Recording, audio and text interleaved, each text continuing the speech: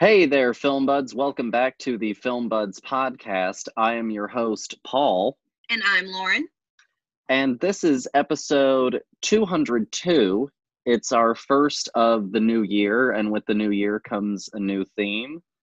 And we're talking about movies that we missed in 2021. And we're joined today by friend of the show, who hasn't been on since October, Nick Delgadillo. Nick, how are you? Hello. Fancy free and COVID free. Well, COVID free is the important part there. Yes. Especially with how many you've been to the theater like pretty routinely lately. What did I saw Spider-Man twice now in theaters, and I saw The Matrix in theaters. Okay. I saw Nightmare Alley also, but I saw it on the same day as Spider-Man. Okay. But no. yes, sorry. To answer your question. yes, yes, I have been to the theater. No, yeah, I've seen some of your posts, and I wear a mask. no, for sure, I know that. I wear a mask as well. and I keep a long stick. Nobody's Good allowed for beating people with it. They're like, I literally bought this seat. It's assigned seating. I'd be like, nope, not anymore. Well, what I did for Nightmare Alley was it was because we went and saw that in theaters. And nice, lucky you, right? Lucky it was us. great. Good movie. Dead empty theater, but also to Yeah. try and make sure that like no one sat near us, I picked the back corner, one seat in, because I was like, what kind of weirdo is going to come to this movie and be like, I need this back corner seat? And so that was like I'll create a little buffer zone, so that way, should I need to move over, like I've got a little wiggle room. There's like a dozen people when I saw Nightmare Alley, but that was also it was like the opening day. Yeah, we had 4 others. Mm-hmm. So very empty. We're not talking about that movie today, but everyone, you should watch Nightmare Alley. Whenever it comes out on wherever. Yeah, I mean, I don't know when it's going to come out on streaming, but you definitely should. It's still in theaters, so you can also go see it there if you feel so inclined. And see. Yeah, probably no one's there. They're all at No Way Home. Yeah. So we're talking this month, all month long. We're going to talk about movies that we missed in 2021.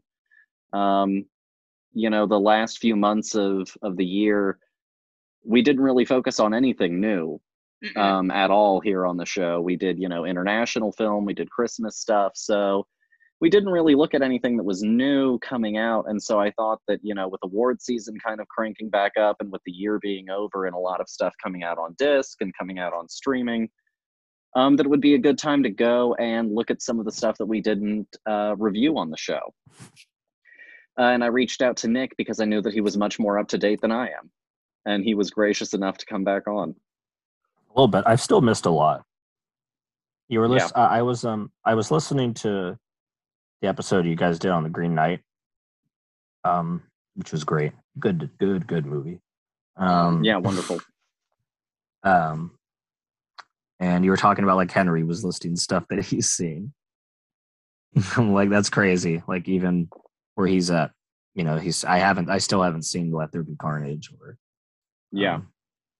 I don't know. I missed a lot. Like I said, saw a lot. Yeah, when he started listing all that stuff, that he had seen, I was like, oh, Jesus, I just have a mountain that I am behind on. Because what happened is like once summer came around, stuff started being only in theaters again. Yeah. And it was like, don't know about for that sure. one. So to kind of get this month together, I went and created a list of movies that came out this year that I had been interested in, but just didn't get to see. And so, or also some that I had seen that I thought would make for good content.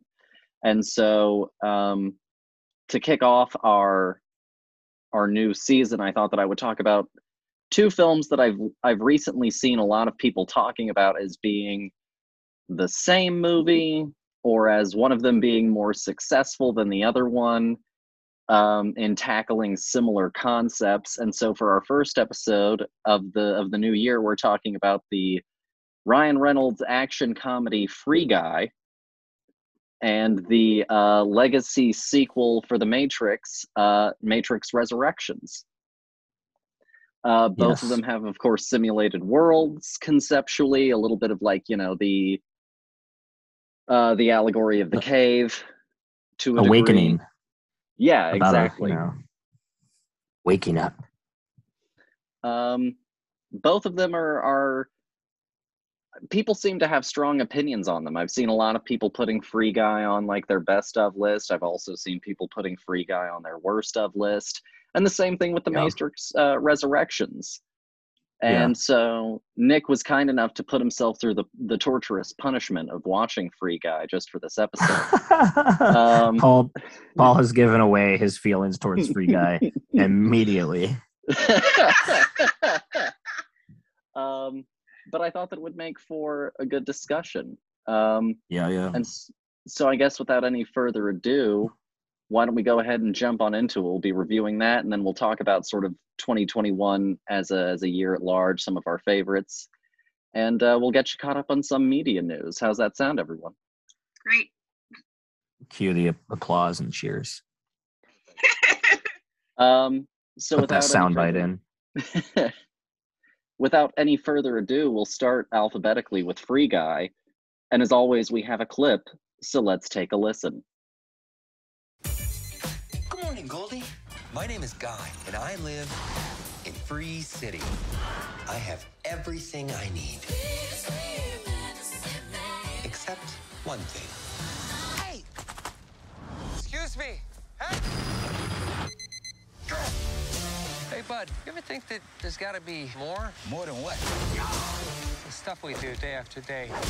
Literally not once. Today's gonna be different, Goldie. So that was Free Guy, which is directed by Sean Levy. And the premise is a bank teller discovers that he's actually an NPC inside a brutal open world video game. And it stars Ryan Reynolds, Jodie Comer, Taika Waititi, Lil Rel Howery, Joe Keery, and Utkarsh Ambudkar. There we go. And since Nick is our guest here, Nick, why don't you go ahead and kick off with what'd you think of Free Guy? Free Guy. Okay. Free Guy, I think, starts off pretty good. It's not like an entirely original concept, or like, I guess, the angle of what it's doing. It's like a mix of Wreck-It Ralph, since it takes place in a video game, and it's about some, a character in the video game going beyond their programming, their allotted like role in life. But obviously Ralph is aware that he's in a video game and Guy is not at the start. Whereas, which takes us to like, it's also part Truman Show in that way, where it's like, oh, my reality is fake. I'm living in like a fake thing. And everybody's watching me. Anyway, but what did I think about it? Like I said, I think it started good. It has a fun concept. I don't think I think it gives up on going anywhere interesting with that concept eventually. It just goes into like, you're real, like, even if you live in a fake world, I guess.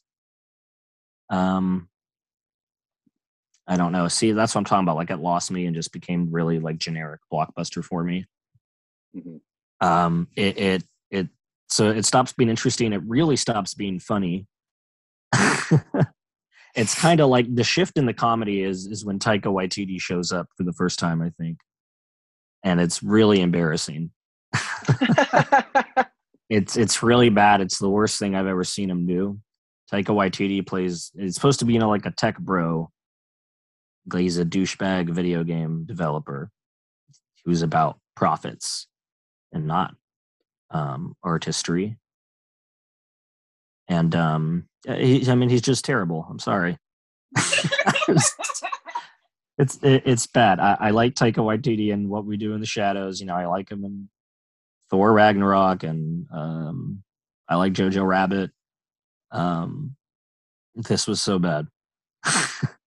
This was so bad. So it becomes really unfunny to me. It stops doing anything interesting with the video game concept itself. It all it turns into is that guy can just summon items. That's it. They don't even go back. Even when he's getting beat up a bunch, they don't even go back to that he needs health packs. When the health pack is the health pack is the very first thing that he interacts with once he puts on the sunglasses. So, and they just never get back to it.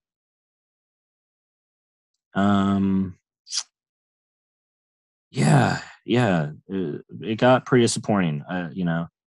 Like you said, I saw a lot of talk about this beforehand. A lot of people loved it, and a lot of people just hated it. I hated parts of it. I hated parts of it. I don't think I hate the movie as a whole.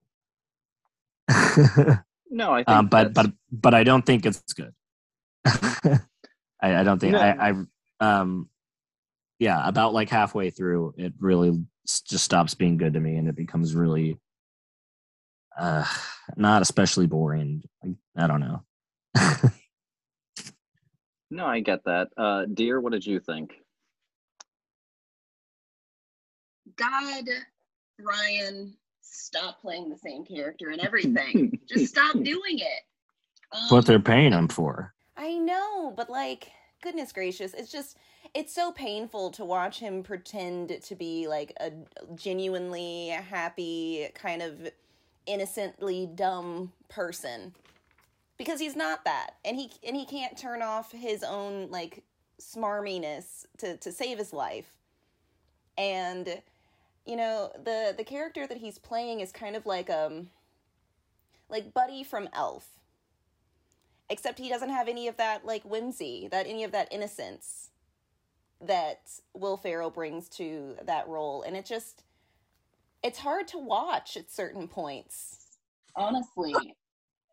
I think that his friend does a great job. I think that Buddy is fantastic. But I find a lot of the other performances pretty just there. Very filler. I think that Channing Tatum steals it for me. And if I had to just watch that scene, I would, and just take it right on out the movie. I never want to watch that scene ever again. No, I think that he's great, because I feel like that's the only time that Ryan Reynolds is actually genuinely feeling something, and it's discomfort. And it's perfect.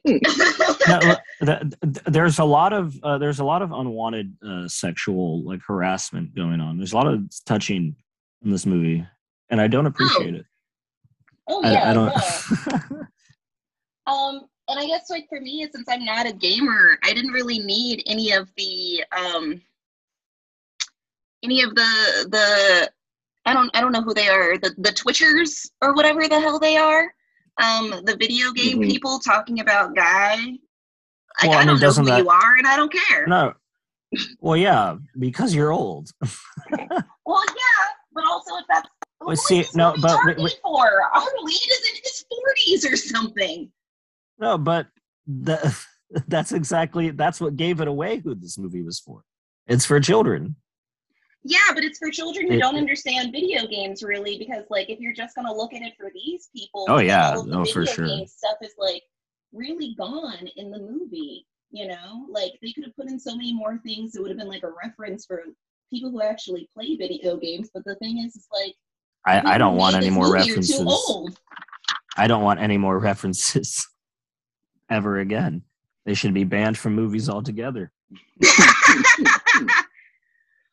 So, this was actually our second time watching it. We watched it once a while ago, and to You kind of watched it refresh for it, twice. to refresh for it and make sure that I was thoroughly prepared for it, we watched it a second time.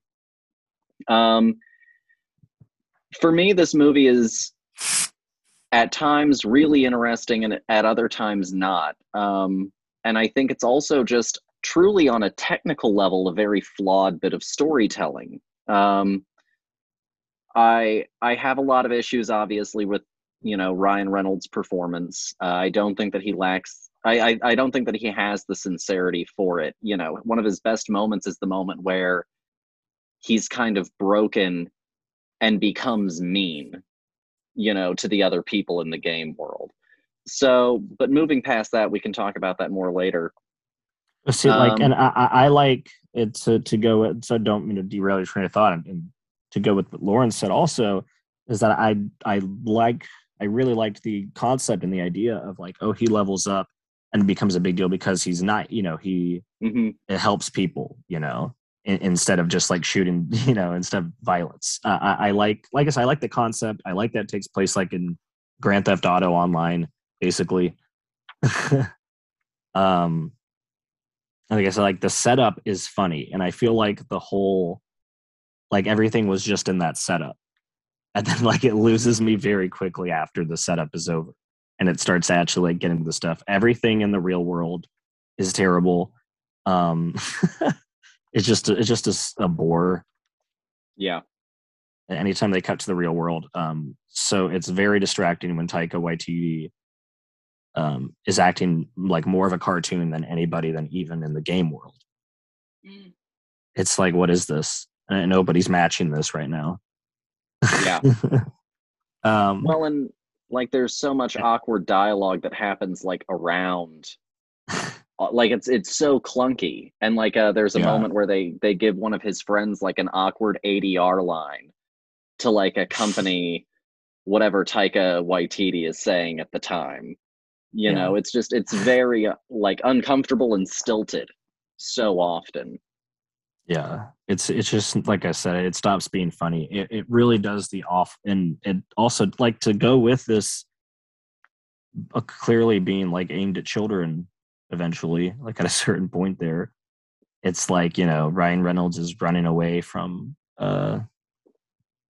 being banned, and he sees a wrecking ball, and they play Miley Cyrus Wrecking Ball. Mhm. And then he gets Captain America's shield. They play the Avengers theme. He gets a lightsaber out. They play, they play the music. Like Yeah. it's not enough to. Well, and speaking on music cues, this movie has, I counted, 2 wow, look at this girl moments that are set to music. You get the first one. It's really that's so outdated at this point. I can't even say like it's not. I wouldn't even say it's problematic. Whatever. That's like it's a love thing, right? But I mean, like it's just so like to see it played so sincerely, to see like cliches like that played sincerely, like doesn't work. At least No, not in this absolutely. movie. Not in this movie, because you're like, where's the joke?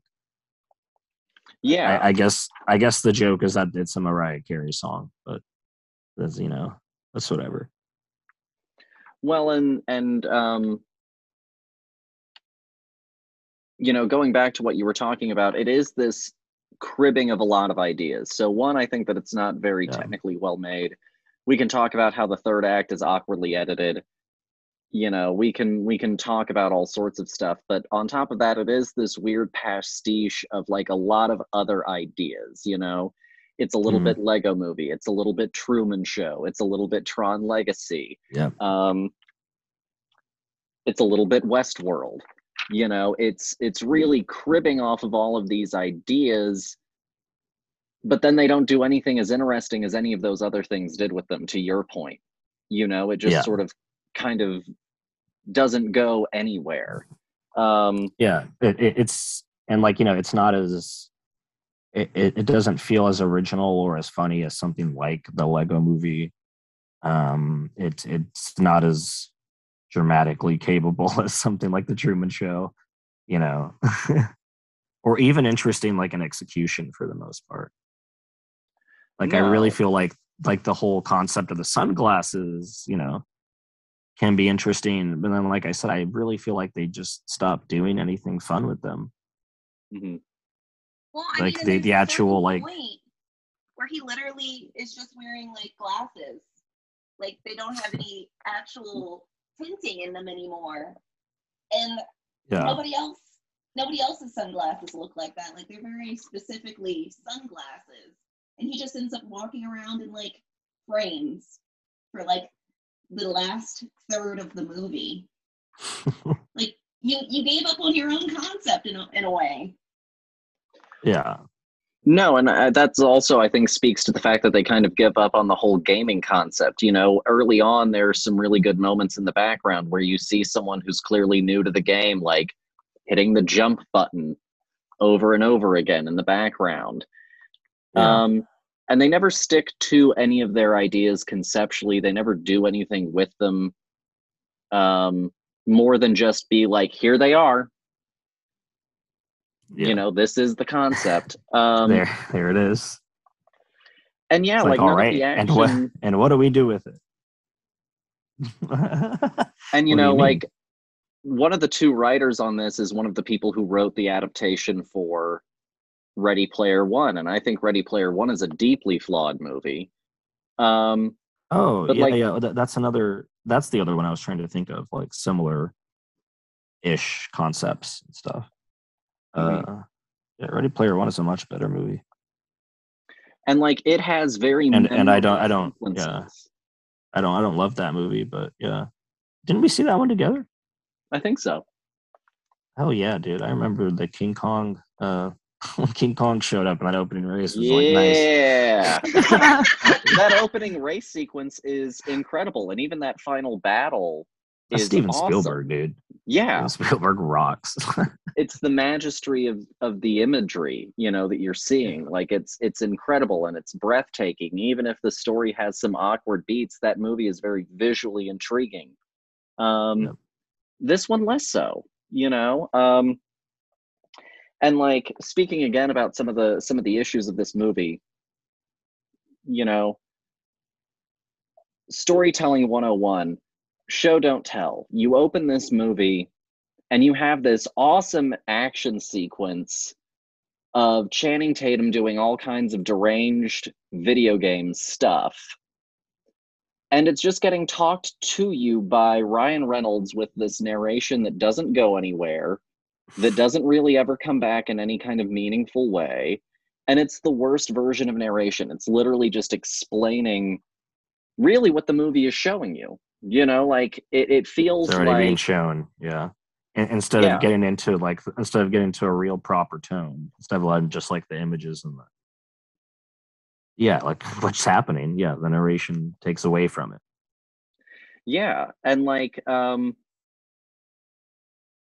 narration needs to put you in some sort of perspective or give you some sort of depth to it. You know, bad narration in movies is exactly this. And then they don't even continue the narration throughout the entire story. You know, we're not constantly living in Guy's head, getting this narration from Guy. It shows up and then it leaves. And it feels like this movie got, I don't know, like screen tested or something. Because there are a lot of moments where it suddenly feels like things got put in certain places to explain something that whoever was at the screen testing audience was like, I don't get Yeah. it. Yeah, you And know, so, like, it's funny because like they even have sections of this movie and like this so a lot of people have been, you know, applauding this movie for being original, you know, and not being like an already IP something, you know, not it's not an existing franchise, but now it is. um yeah. but uh which like yes, like in a way, but it's also like so much non-existent like without all of that, and it literally makes moments out of Disney owned stuff. No, absolutely. It's not. It's not. Sorry. My point was like it's not very original. It's funny to see sequences of the film. I think it's like Taika Waititi's character talking about. Um, he's like people want sequels. People want the cheap sequel. Blah blah blah. People don't want original, uplifting stuff. And I get it. Again, like that's what's frustrating. It has these, like the direction is in like the right place with what this movie can be about, but like everything on it just doesn't live up to that. It doesn't live up to its own concepts, either in being funny and going somewhere with them, or dramatic. I didn't feel anything from this movie. No, and like I watched it with Kira. She said like the part of the middle of the movie where like they do like the reboot and they reboot the system was just like a waste of time. What was the point of that? Like yeah. nothing changed. That's what you're saying. Like there are lots of like weird moments that just don't go anywhere. Yeah, and Lauren made the point that they also rarely stand by the rules that they've created for their own world as well. Yeah. They talk about how like there is no feature that allows you to kiss in the game. But then Jodie Comer's character is able to kiss Guy. And so like it's a very subtle moment, but again, it's this breaking of the rules that you've already established as existing in this world. Yeah. Which makes the storytelling all that much lazier. Did you like when Taika Waititi is destroying all the servers one by one? And of course, like the very last one is like the main characters specifically. But also they were all on that server. And if you do that, everything it will slowly dissolve instead of like immediately being deleted. But he literally I feel like if you asks took his like stooge which ones are important, and then he just starts like hitting them at random, and then in that moment he's like, but I know specifically that this one is the most important one. Like, come on. What are you talking about? Are you stupid? It's really ridiculous. It really becomes like insulting, Mm-hmm. Like it just becomes very dumb. I feel like when Buddy dies, you're like, bullshit. And lo and behold, Buddy comes back. And it's like I can't feel anything unless like I've like never seen a movie before, I guess. No, and like, conceptually, again, going back to ideas that are kind of wasted, the idea that Taika is this person who is so rich and powerful that essentially all of the real people that occupy his life for him are as disposable as NPCs. And this idea that we in the real world treat people as disposably, and like we can barely muster being just nice enough in the real world, but then when we get into these game worlds, we become assholes. We don't do anything with that. Guy's Awakening wasn't really for the video games, it was for the real world. But we never really land that echo effect, of how he's shaping hearts and minds by being the good guy. Mm. Yeah, man, it's not very good, huh? And like the most one of the I don't like dude. I don't like CG tall muscular Ryan Reynolds. I don't like it's an abomination. I don't like it. It shouldn't exist.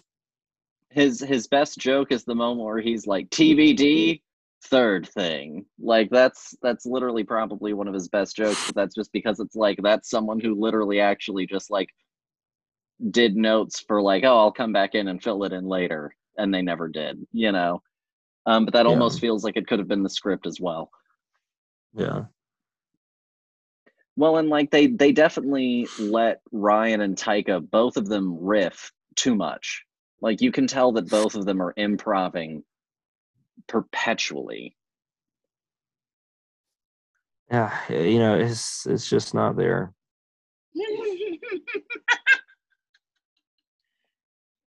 No, that's fair. I I don't know what more to say about it. I'm sorry, everybody who liked Free Guy. No, yeah, and like, everyone can like what they like, but I just, even at an honest to God technical level, like, I just think that it's too flawed of a movie for me to ever like actually get into it. You know what I mean? I can't believe you watched it twice. I have no desire to watch it a second time. I have notes. I watched it twice and I have notes. So Nick, if you had to rate it out of 5, what would you give it? I'd give it a 2. Like I said, the concepts are there. There are some good moments. Jodie Comer, God bless her, is doing what she can. Trying her damnedest. Speaking of Jodie Comer, I also heard, and listening to the Green Knight episode, I heard Henry recommend it. The Last Duel is awesome. Last Duel is great. Jodie Comer is in that. I think she needs a redemption from this movie. That's next it's a great week's movie. episode. Oh yeah, that's right. That's right. Yes, lucky you. It's a really good movie. There's yes. Okay. 2 seems fair. Dear, what That's all we give? gotta say about. Sorry, my final note about Free Guy. The only takeaway anything from Free Guy: go watch The Last Duel. Perfect.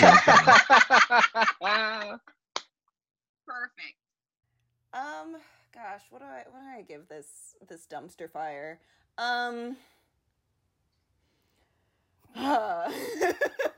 This movie just makes me mad the longer I think about it. I'm gonna give Free Guy a 1. Ooh, yeah. Ooh. Brutal. Spanked it. Fatality. It's just lazy, like all over the board. Like, damn it. Have you guys ever made a movie before? Like, come on. It goes for the obvious joke. It goes for the obvious, it goes for the obvious. It's not. Yeah, it's just boring. Everything that it takes from is just it's too much better. Takes from is what I meant. Okay, Paul, what is your final verdict on Free Guy? Hell's bells. I don't know. I think that I'll land on a 2 as well. I like certain parts of the cast so much, and I think that certain cast members are trying so hard to do the most with what they have. I do think that it's such a good concept, but again, to your point, it never sticks the landing. It doesn't take its own timeline seriously. It has the same problem of Army of the Dead, where they introduce a ticking clock that then also doesn't really seem to matter. And so it's constantly that it's serving it up to then go, hold on, let me grab another ball, and you just let that one fall. And so I think that I'll land on a 2. And honestly, I think that this movie could have been a 3 or a 4, honest to God, just with the simple recasting of probably both Ryan and Taika. I think that honestly could have just given it just that other bump up in rating.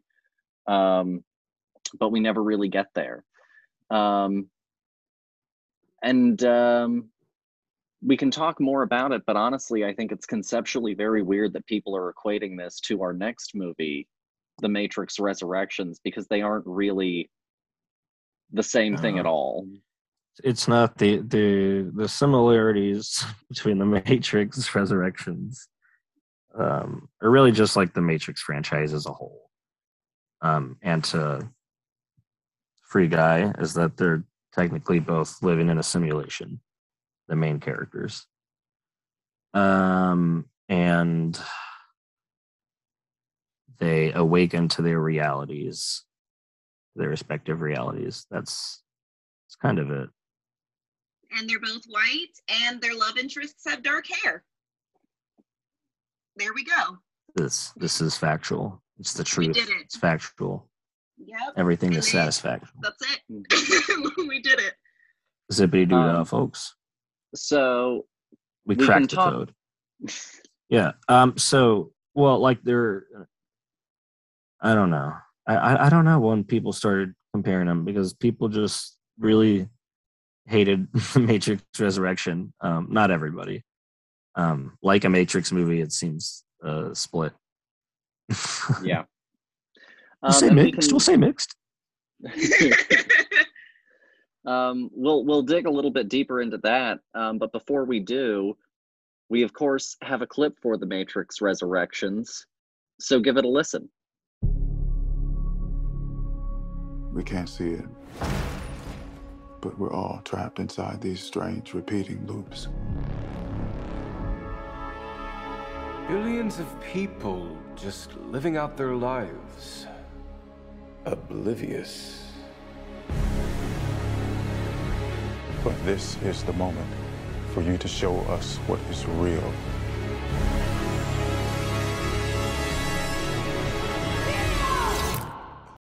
So that was Matrix Resurrections, which again came out in 2021. It's directed by Lana Wachowski, and the premise is return to a world of two realities. One, everyday life. The other, what lies behind it. To find out if his reality is a construct, to truly know himself, Mr. Anderson will have to choose to follow the White Rabbit once more. And it stars Keanu Reeves, Carrie-Anne Moss, Yahya Abdul-Mateen II, Jonathan Groff, Jessica Henwick, Neil Patrick Harris, Jada Pinkett Smith, Priyanka Chopra Jonas, with a lovely surprise cameo by Christina Ricci. And Nick, since you started on the last one, dear, why don't we start with you? What did you think of the Matrix Resurrections?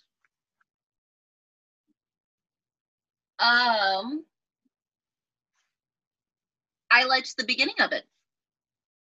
And boy howdy, Jada in that old lady makeup is rough. Yeah. Oh my god.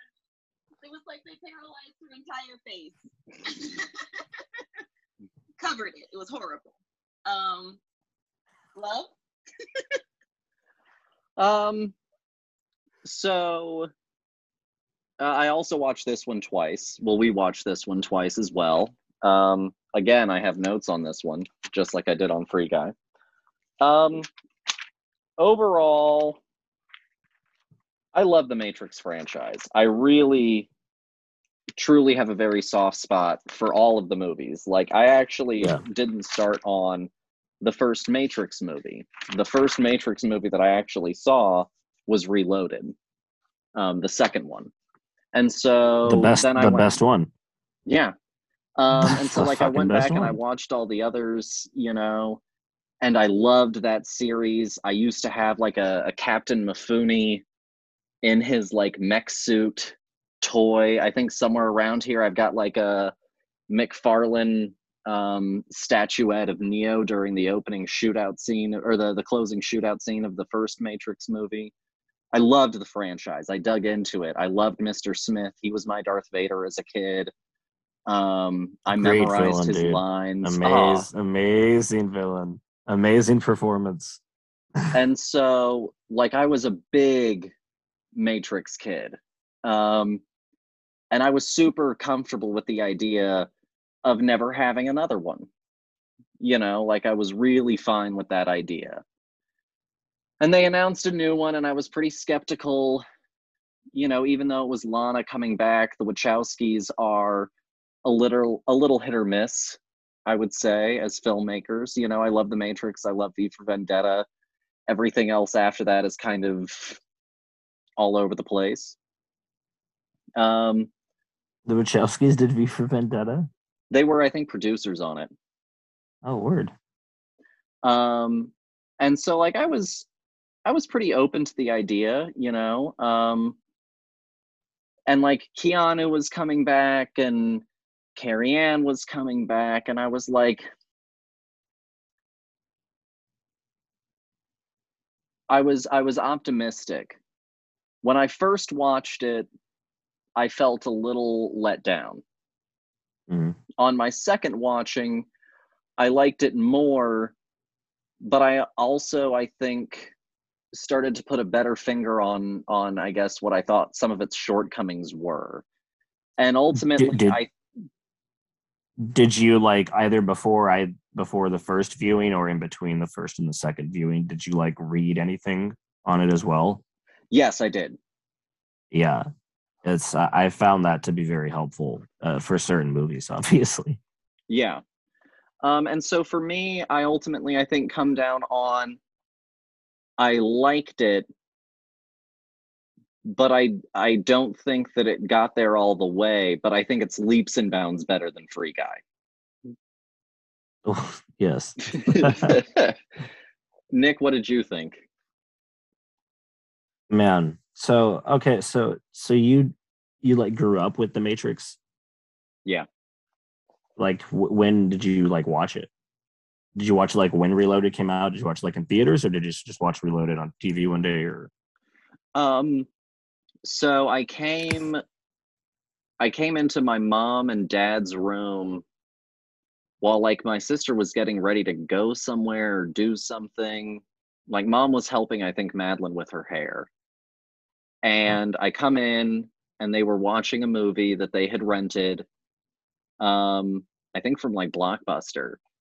And it was The Matrix Reloaded. And it was just kind of like on in the background. And I think that I hit it like at the chateau scene. You know, I think that I hit it like right when you meet the Merovingian. And so I sat down and I was like, oh, this shit is great. You know, like I was yeah. For real. Maybe, you know, 12 or so at the time or something like that. And I was just like, oh my God, you know? Yeah. And I was even enthralled with all of, because like I didn't catch it at the fight. Like I caught it with them meeting the Merovingian. And I was like, this guy is weird, but I love him. Monica Bellucci's doing great. Like I'm totally in for all of this dialogue, even though it was definitely probably going above my head at the time. Yeah. And so then when we got to the fight scene and the twins and the highway, it blew my little fucking brain. Yeah, exactly. So I had never seen, well, actually, I had never seen the Matrix movies until last year. I had never seen a single one of them before. Lauren, had you seen them before? So I had seen the first one years ago. It probably like came on TV, but I never knew that there were any others after that. I was like, all right, you know, boom, Yeah, one and done. And so right before we watched this, we rewatched the entire. Well, he rewatched the entire trilogy, and I got to finally watch the last two. And honestly, love it. It's a perfect trilogy. It's fantastic. It is action packed. It's everything you could want and more. It's great. I love it. You know. So it was your first time seeing the first one, like in a long time. Oh yeah. And it was your very first time seeing the second and third one. Yes. Okay. And Paul, when was like the last time you had watched it?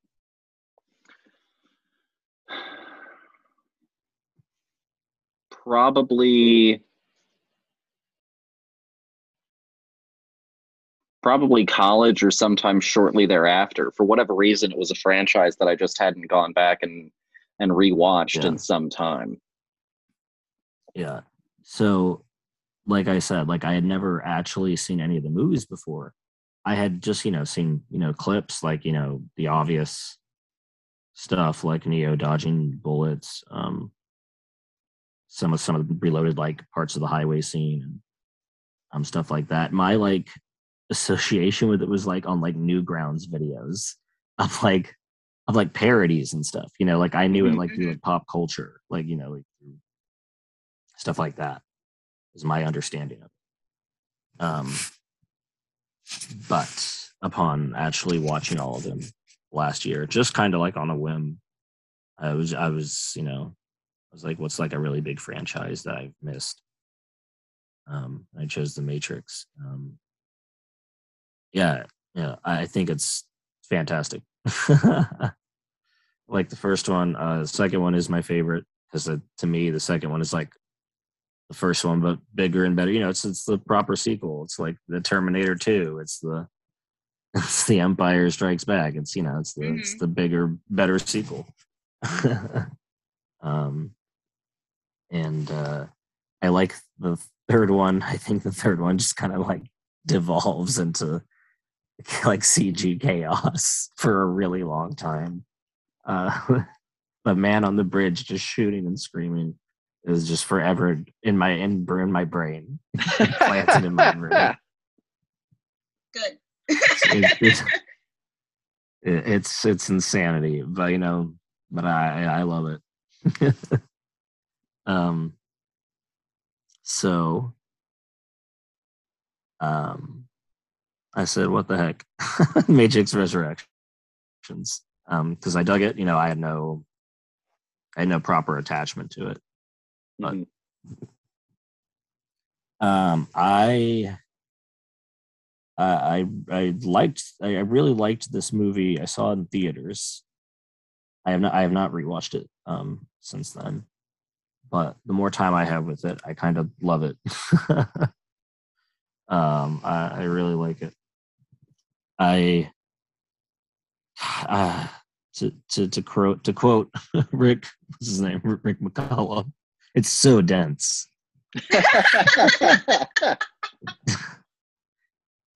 There's a lot going on in the Matrix Resurrections.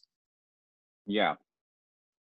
Um, I really love how like meta it get. Like my favorite moments are like the meta moments, and like I like that this is a Matrix movie that is funny. I like that as a sense of humor because like the original trilogy is like pretty humorless. There's obviously there's room for comedy in anything like that, but there's a lot of comedy in it, and I didn't mind that. I thought it worked. I thought it was funny. No, yeah. Um, sorry. No, you're totally fine. See, I'm too dumb to talk about this movie. It's hard. I think this. I like the context of like what it starts to say about like why it exists. Like it literally tells you like Warner Brothers, like to your face, like Warner Brothers was going to make this movie, whether we were involved or not. So we decided to do it, or I decided to Yeah. do it. Lena Wachowski. This is becomes it kind of redefines what the Matrix was, right? Matrix is like a thing to keep us, complacent. And it's, about how it weaponizes, it's like, it's an overall framing, but it's also directly talking about the Matrix franchise itself about, I'm going to get there, about how, they took this idea of like, awakening to the reality, of you're in a system that is that is brainwashing you, um, and how that kind of got co-opted by like to become trivialized to such as a franchise about like cool guns, it's just about like the action sequences, um, and how metaphors like the red pill, became like fascist, like right wing ideology and all that. Um, and I think it takes that, and it's Lena Wachowski trying to reclaim her own story into like what the Matrix is originally supposed to be. You know what I mean? Mm-hmm. No, absolutely. I think that this movie is brilliant in fits and spurts, I guess. I think that honestly for me, this honestly could have almost been two movies. You know, it's almost so dense and has so much going on that it really almost is a disservice that it's one film. Because I think to your point, it's tackling so many ideas while also being so incredibly deeply personal to Lana that I think once you get about halfway into it, it starts to lose some of that potency of its ideas. Because it starts out so strongly. Go ahead. Yeah. I think into what Lauren said also, like the beginning is the best part. And we didn't even mention like the setup for the new Matrix movie. Is Neo is still in the Matrix. Neo and Trinity are still in the Matrix. Neither of them remember each other. And Neo's a video game designer who, in the first three Matrix movies, were a video game that Neo created. And now he's been ordered to create a sequel. Honestly, and, yeah. Oh no, go ahead. But then a new version of Morpheus and Jessica Hardwick, who's fantastic. Jessica Hardwick rocks. As a woman named Bugs come to bust him out once again. But he might not want to go. Because it's all of it in his head, you know? Is this real? Is the Matrix real? Am I real? You know? Are you real? Are you sitting there? How would you know? We're on a screen, man. You're right. And like, I really enjoy the beginning and like the talk about like not only sequels but also like video game culture and the different people pulling from the Matrix what they think is the like core concept of the entire franchise. And you know, one person's like, oh, it's all about the guns, and like the other person's like, oh, it's all of this anti-political stuff, and you're like, you just keep on a loop. I loved the whole like every day is the same day, they just wear different clothes. Like it was such a good sequence. The White Rabbit sequence is like, it's just so good. Oh yeah, and that was a perfect song choice. It's so good. And then we start to go off the rails on the crazy train. I think what I get disappointed is that it then like becomes the very thing it was critiquing before. Yes. Like for a long stretch, when it goes to the real world, is when oh, this is just back to like franchise mode. This is exactly like what you were just like. This is not only what you were just like not doing, which was exciting, but also like what you were like directly critiquing. No, yeah. And that's what's so fun, because like the Matrix this time looks completely different. You know, like when they're in the Matrix, it doesn't look anything like what the old Matrix movies look like. You know, the color, the grading isn't the same. It's not like the gray, the greens, grays, and everything. It's, you know. And like 60 years has supposedly passed between the original Matrix and this new Matrix. And I guess I was really hoping that like once he got out of the Matrix itself, that like his rebirth would look different, that like technology would have advanced at all in those 60 years. But like everything kind of looks exactly the same as it did before. And like, you know, technology has moved so quickly in just our lifetime alone. Cell phones have evolved like 50 times over since the beginning one. So like, why are all of your stuff exactly the same? Why? It's a post-apocalyptic world. But they're machines making machines. You would think that they would evolve. Oh, you're talking about like the machine worlds. I see. No, Okay. yeah. Oh, yeah. For no, they were too busy poking at Neo and Trinity. No, literally. They were too busy doing that. They Like, had no time for such things. what? Um, the human city this time around is really ill defined. Also, you don't see Io? anybody. Yeah, you don't see anybody besides like people they're talking to. Yeah. Well, and like again, this movie has almost just as much density, just as much reference as previous Matrix films, but it also doesn't really lead to as much. And like it has some really heady themes, you know.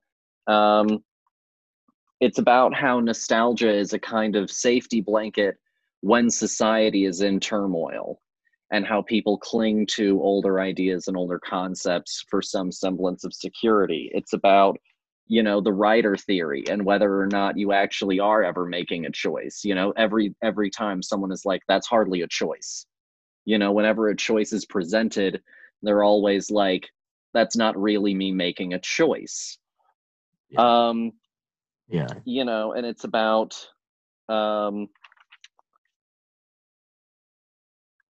it's also about, to your point, you know, how the system, you know, will weaponize just about anything to try and convince you of the power of the system, and about gaslighting. And so like it's spinning so many plates, and then it's also like, but it's also a love story. And I think that like the first Matrix trilogy did such a good job at having the love story be the beating heart of the film, but not the driving force of the film. And I think that in this one, we get a little bit lost. And I think that that's also maybe where I would have preferred like a splitting of this narrative into two parts. Yeah. That I think that like what it becomes is like the Matrix trilogy as a whole is, you know, feels like a full cohesive story. Whereas like that was like meant to be a trilogy, you know, like was always intended to be exactly that. Whereas Resurrections feels like, well, we don't know if we're gonna do another one after this, you know. Mhm. Like we we So don't we're know just if going to this shove will it be all it or in. what. I think it ends too abruptly. Yeah, because like I like where it's at, and it's like, oh, so sweet, and then it ends, and you're like, oh. Well, and like we watched it ourselves, and then we watched it with Lauren's dad, my father-in-law, and he was like, so how did they get the power over the other guy? And he was like, and what did the cat have to do with it?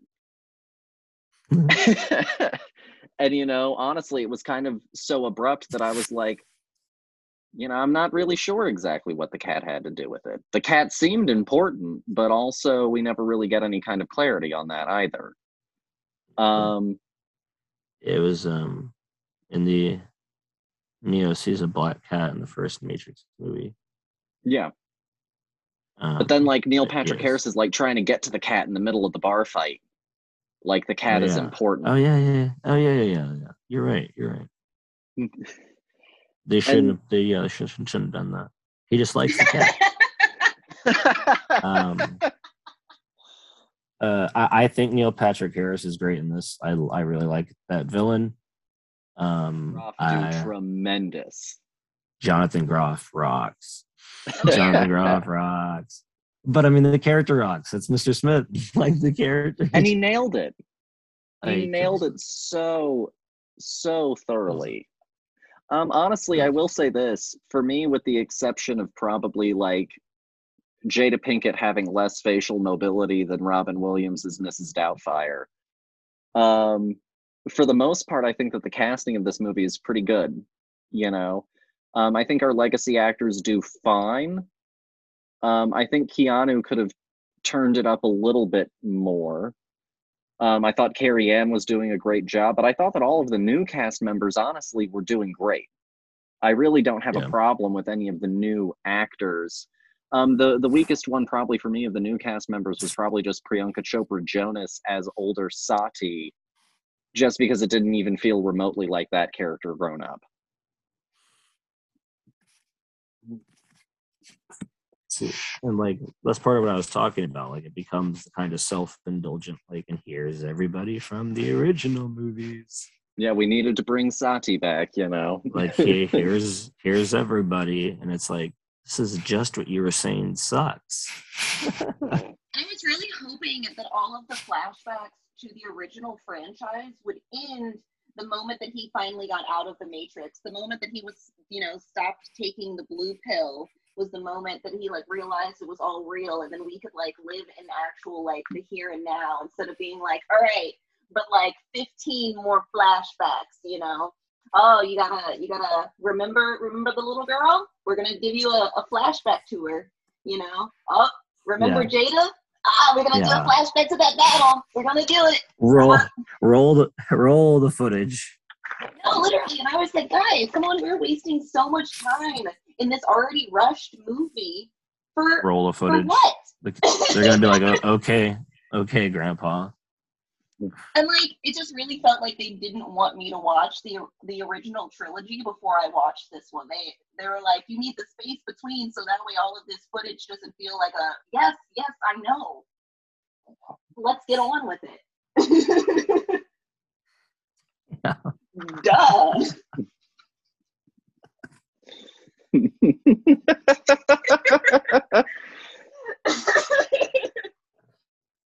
There's no time. Like, my goodness. And like, I know that the original franchise, was not about the fighting, but I always loved the fact that the choreography was so precise and you could like watch the entire thing and be like, wow, they are really kicking ass. And they were just like fast forwarding through the fight sequences in this one so much that I was like, everything's a blur. It sucks. Like the action comparatively is a big letdown. It's because they didn't have the time.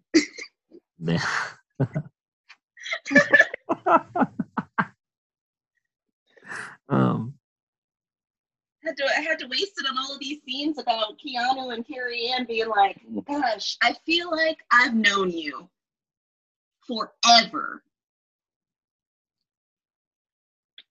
I like it. That's fine. But the heck am I saying? I lost it. No. I lost the thought. So, I'm sorry. If it comes back to you, chime in with it. Dear, if you had to give Matrix Resurrections a rating out of 5, what would you give it? I think I'm sitting at a 3. Like right in the middle. Like I really thought that the original franchise was like chef's kiss perfect. And I felt like this one relied too much on its own legacy. And I think that that's where it really like hindered itself. Nick, what about you? I give it a 4. I like it a lot. I think the action is a letdown. Like you said, I think it does try to do too much in one movie. Ends too abruptly, like I said. I do like the ending action sequence.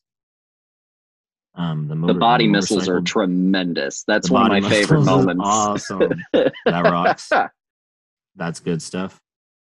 I liked Neo versus the helicopters. But yes. No, not perfect. But I give it a 4. It's fun.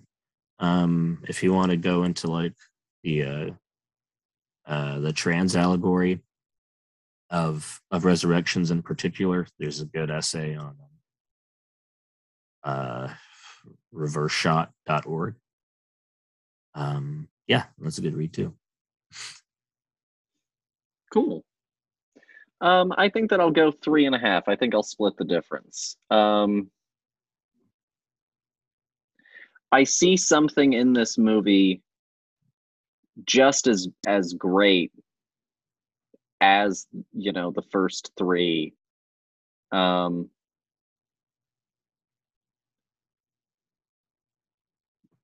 but I think that there's just that missing something that takes it all the way there. But ultimately, I also don't think that it's a disappointment. And I think for me, it really did improve probably a lot more on a second viewing as someone who wasn't sure about how I felt with the movie the first time. A second viewing really, I think for me, solidified a lot of my opinion on it. It's interesting. It's one to chew on, and I will say that, like, even if it isn't a movie that I love or hate in any particular direction, I still am kind of chewing on it and thinking about it, and I think that that's incredibly successful in its own right. Yeah. Yes. And that's that. Moving on, Nick, you know, you've seen quite a few things in 2021, so I did, you know, before we end the show, I did want to ask you, what are some of your favorite things that you saw in 2021? Yes, I like literally wrote a best of list. I I'll put link it. I put Malignant on there. Just really like Malignant. I put everything that like surprised me, you know, made me feel something.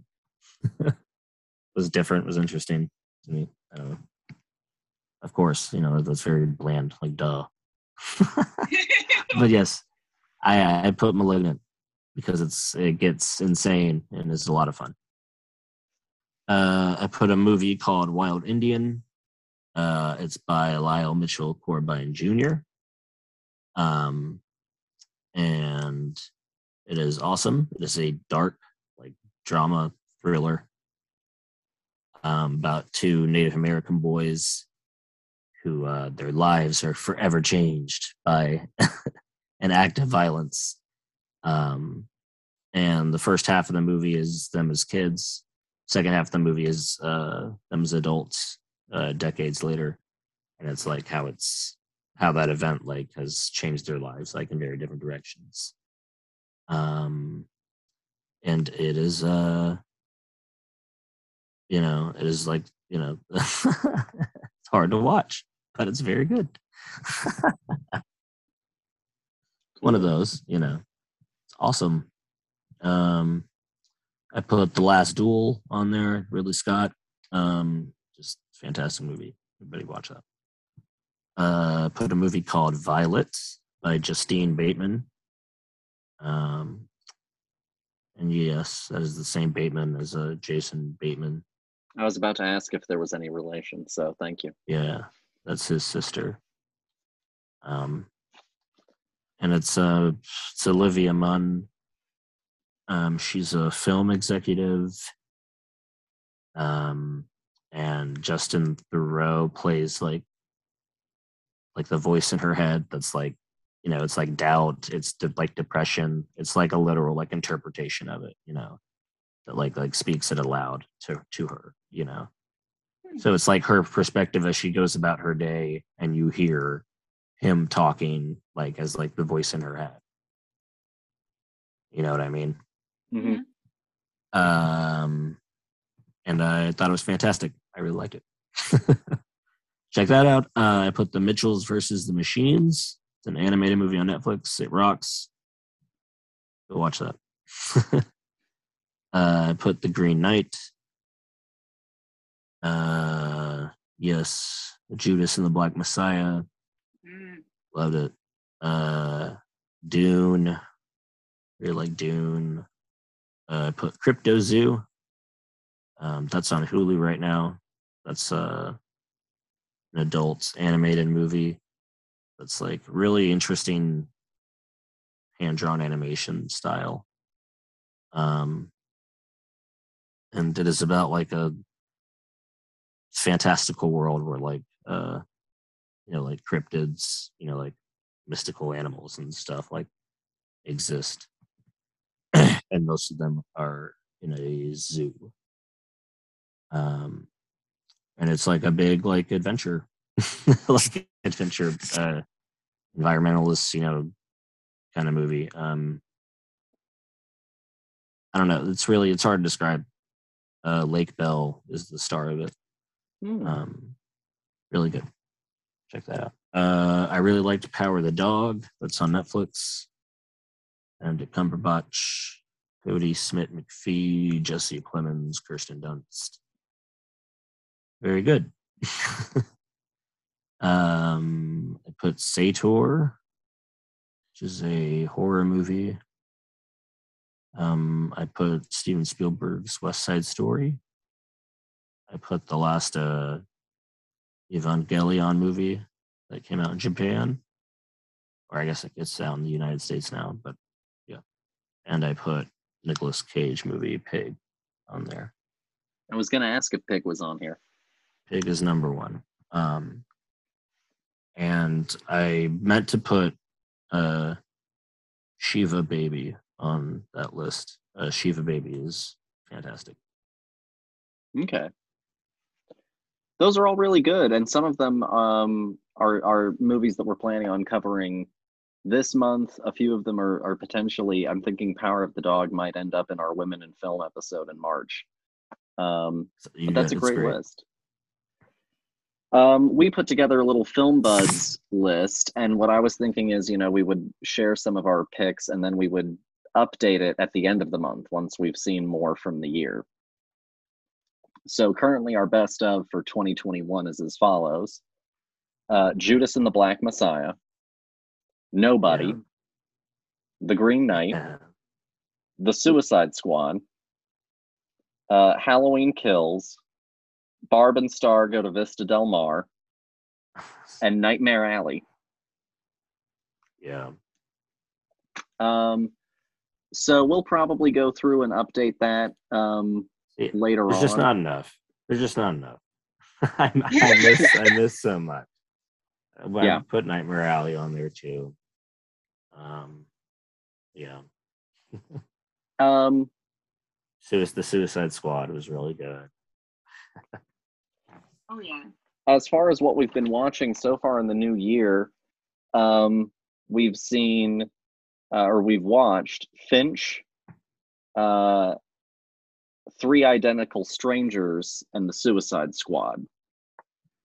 Finch was okay. Was it a rewatch or the first time you watched it? That was our third time watching it. A third time, okay. Yeah. And I was really pumped. James Gunn liked my tweet about it. Really good. Oh yeah. Three Identical Strangers is a great documentary. I'm so scared of every documentary now. My mother-in-law, Lauren's mom, is really into like true stories and things like that, and I thought that this would be like a really interesting one that I hope that she would like, and I think she liked it. I don't think she liked how dark the story gets. Oh yeah, no, she definitely liked the happy half. Mm-hmm. And then Finch was one that my father-in-law wanted to watch because he really loves Tom Hanks. And so it's fine. It's a very middle of the road movie that Tom Hanks probably, if it weren't him, no one would have given a shit. And that's maybe a little overly blunt, but oh well. It's good. It's fine.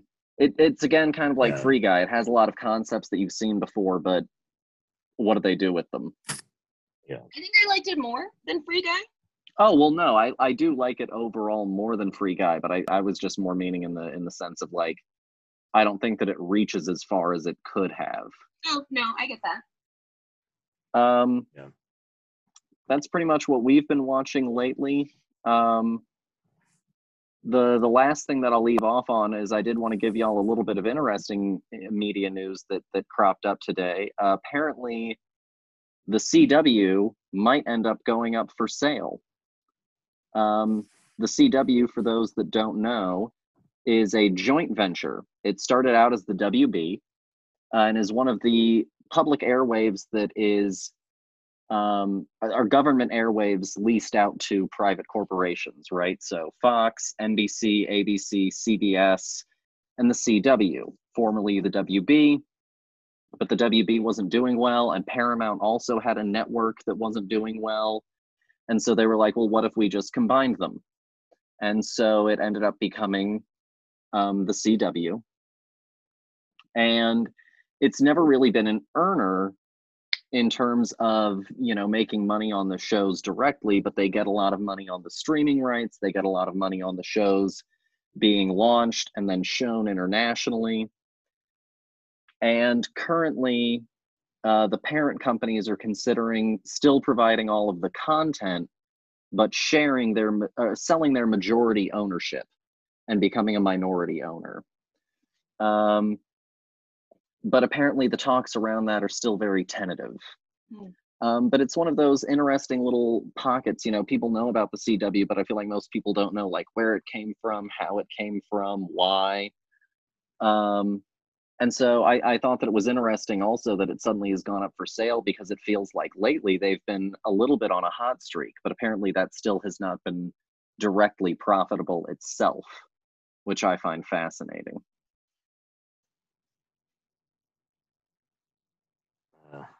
Yeah, well, like TV like that, it's just been dying for a while. Yeah.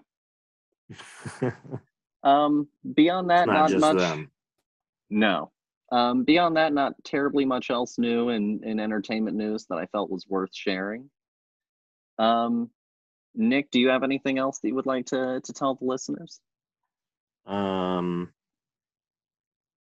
watched Swan Song recently. That's on Apple TV Plus. It's a Mahershala Ali movie. Who is good. It's good. It's pretty good. Check it out. It's interesting. Are you writing a review for that one, or did you watch it just for yourself? No, I already wrote a review for that one. Okay. You can read that on Geeks of Color. What else did I watch? I watched the Paul Schrader movie, The Card Counter, the Oscar Isaac. I really liked it. Also very good. Paul Schrader is a nut. Oh, he's crazy. He's crazy. I I saw First Reform with Kira. Really good. Fantastic. I watched Zola, which is good. Also, I think it ends too abruptly. It doesn't have an ending to me. Maybe that's the point, but I wish there had been an end.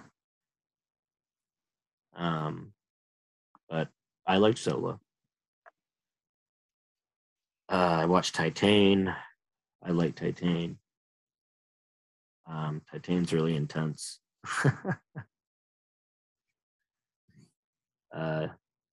Yes, it is good. I watched 355, not so good. And I watched Spencer. Kristen Stewart. That was very good. Did you see Jackie? No, I want to watch Jackie. I haven't. No, I haven't seen either of them. But I think it's interesting that, you know, he's done two of these very sort of reflective, almost melancholic kind of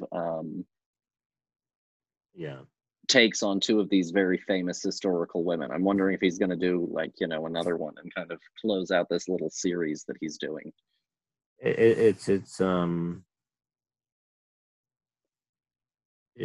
you know, to also bring back to the Great Night episode. It's kind of Shakespearean in that sense, you know, like every line is like a metaphor. And it's like it's doomed figures. You know, it's tragic figures. Good, yeah. Hell yeah. Anything else that you would like to tell the listeners? No, that's all, folks. I got nothing to report. I'm about to watch the Scream movies. I've never seen the Scream movies. I've never seen a single one of them. You'll have to let me know what you think. Yeah, for sure. I think they're brilliant. I love them all in their own ways. But I'll definitely be curious to know what you think of them, especially coming to them, now with this new one coming out. Are you excited for the new one? Yes, if only because I know someone who has read the script, and they say that if it sticks to the script that they read, that it's going to be great. Cool. That's good. Yeah. Well, I will, as always, link all of Nick's availabilities down below, so that way you can go and check him out, because Nick is a very gifted writer. He's very funny. Don't you shake your head at me, Nick Delgadillo. And yeah, that's pretty much all that we have. Next week, where the theme of this one was kind of simulated worlds. Next week we're doing, I'm calling it Auteurs in History. And so we'll be doing The Last Duel and Benedetta, because Ridley Scott and Paul Verhoeven are undoubtedly auteurs. And I think it'll be interesting to see them tackle historical period, because also Ridley Scott does such a great job with period films in general. Crazy white men. And so white men are dangerous. That's right. And so we've got a pretty good lineup for y'all. I think that it'll be a good episode. I might try and get a guest for that one if I can. Nick, thank you as always for coming on and giving us your time. I know that you're a very busy man. Thanks. It's funny. I was excited to talk about The Matrix, and then I can't do it. You did great. I bit off more than I could chew. Oh no, you did fine. It's a big movie to chew on. Yeah. I read Walter Chaw's review of it, and he hated it. He did. Yeah. Can I but, show you something? Yeah.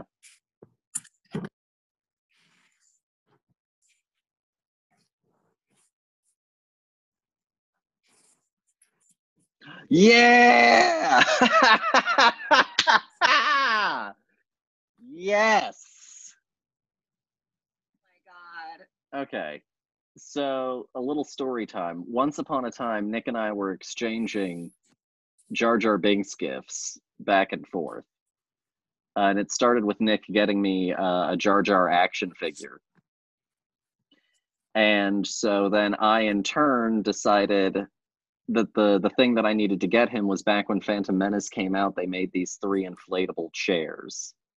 There was one for Padme, one for Darth Maul, and one for Jar Jar.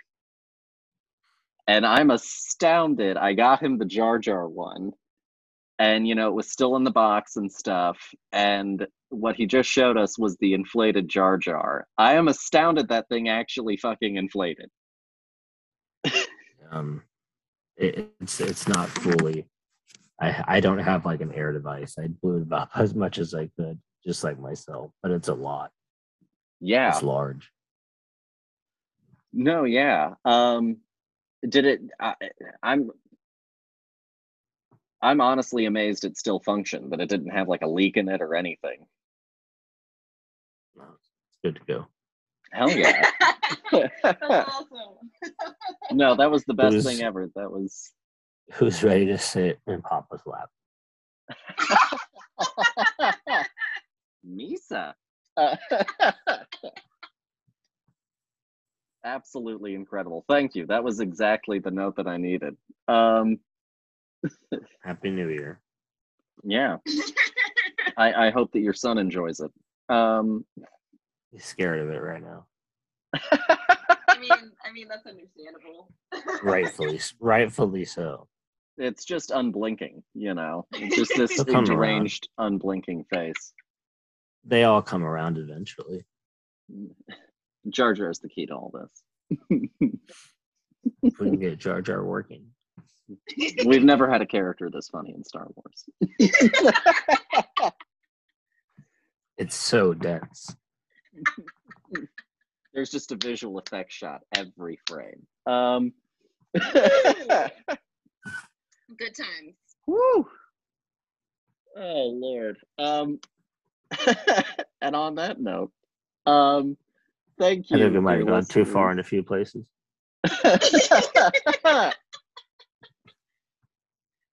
Oh God. Thank you guys for listening, especially for this last deranged part of it. As always, you know, come and check us out on thefilmbuds.com. Give us a review. Check out everything that Nick does. He's better at this than I am. And so thank you, you know, for listening. Ridiculous. Disgusting And- what you said. Should be.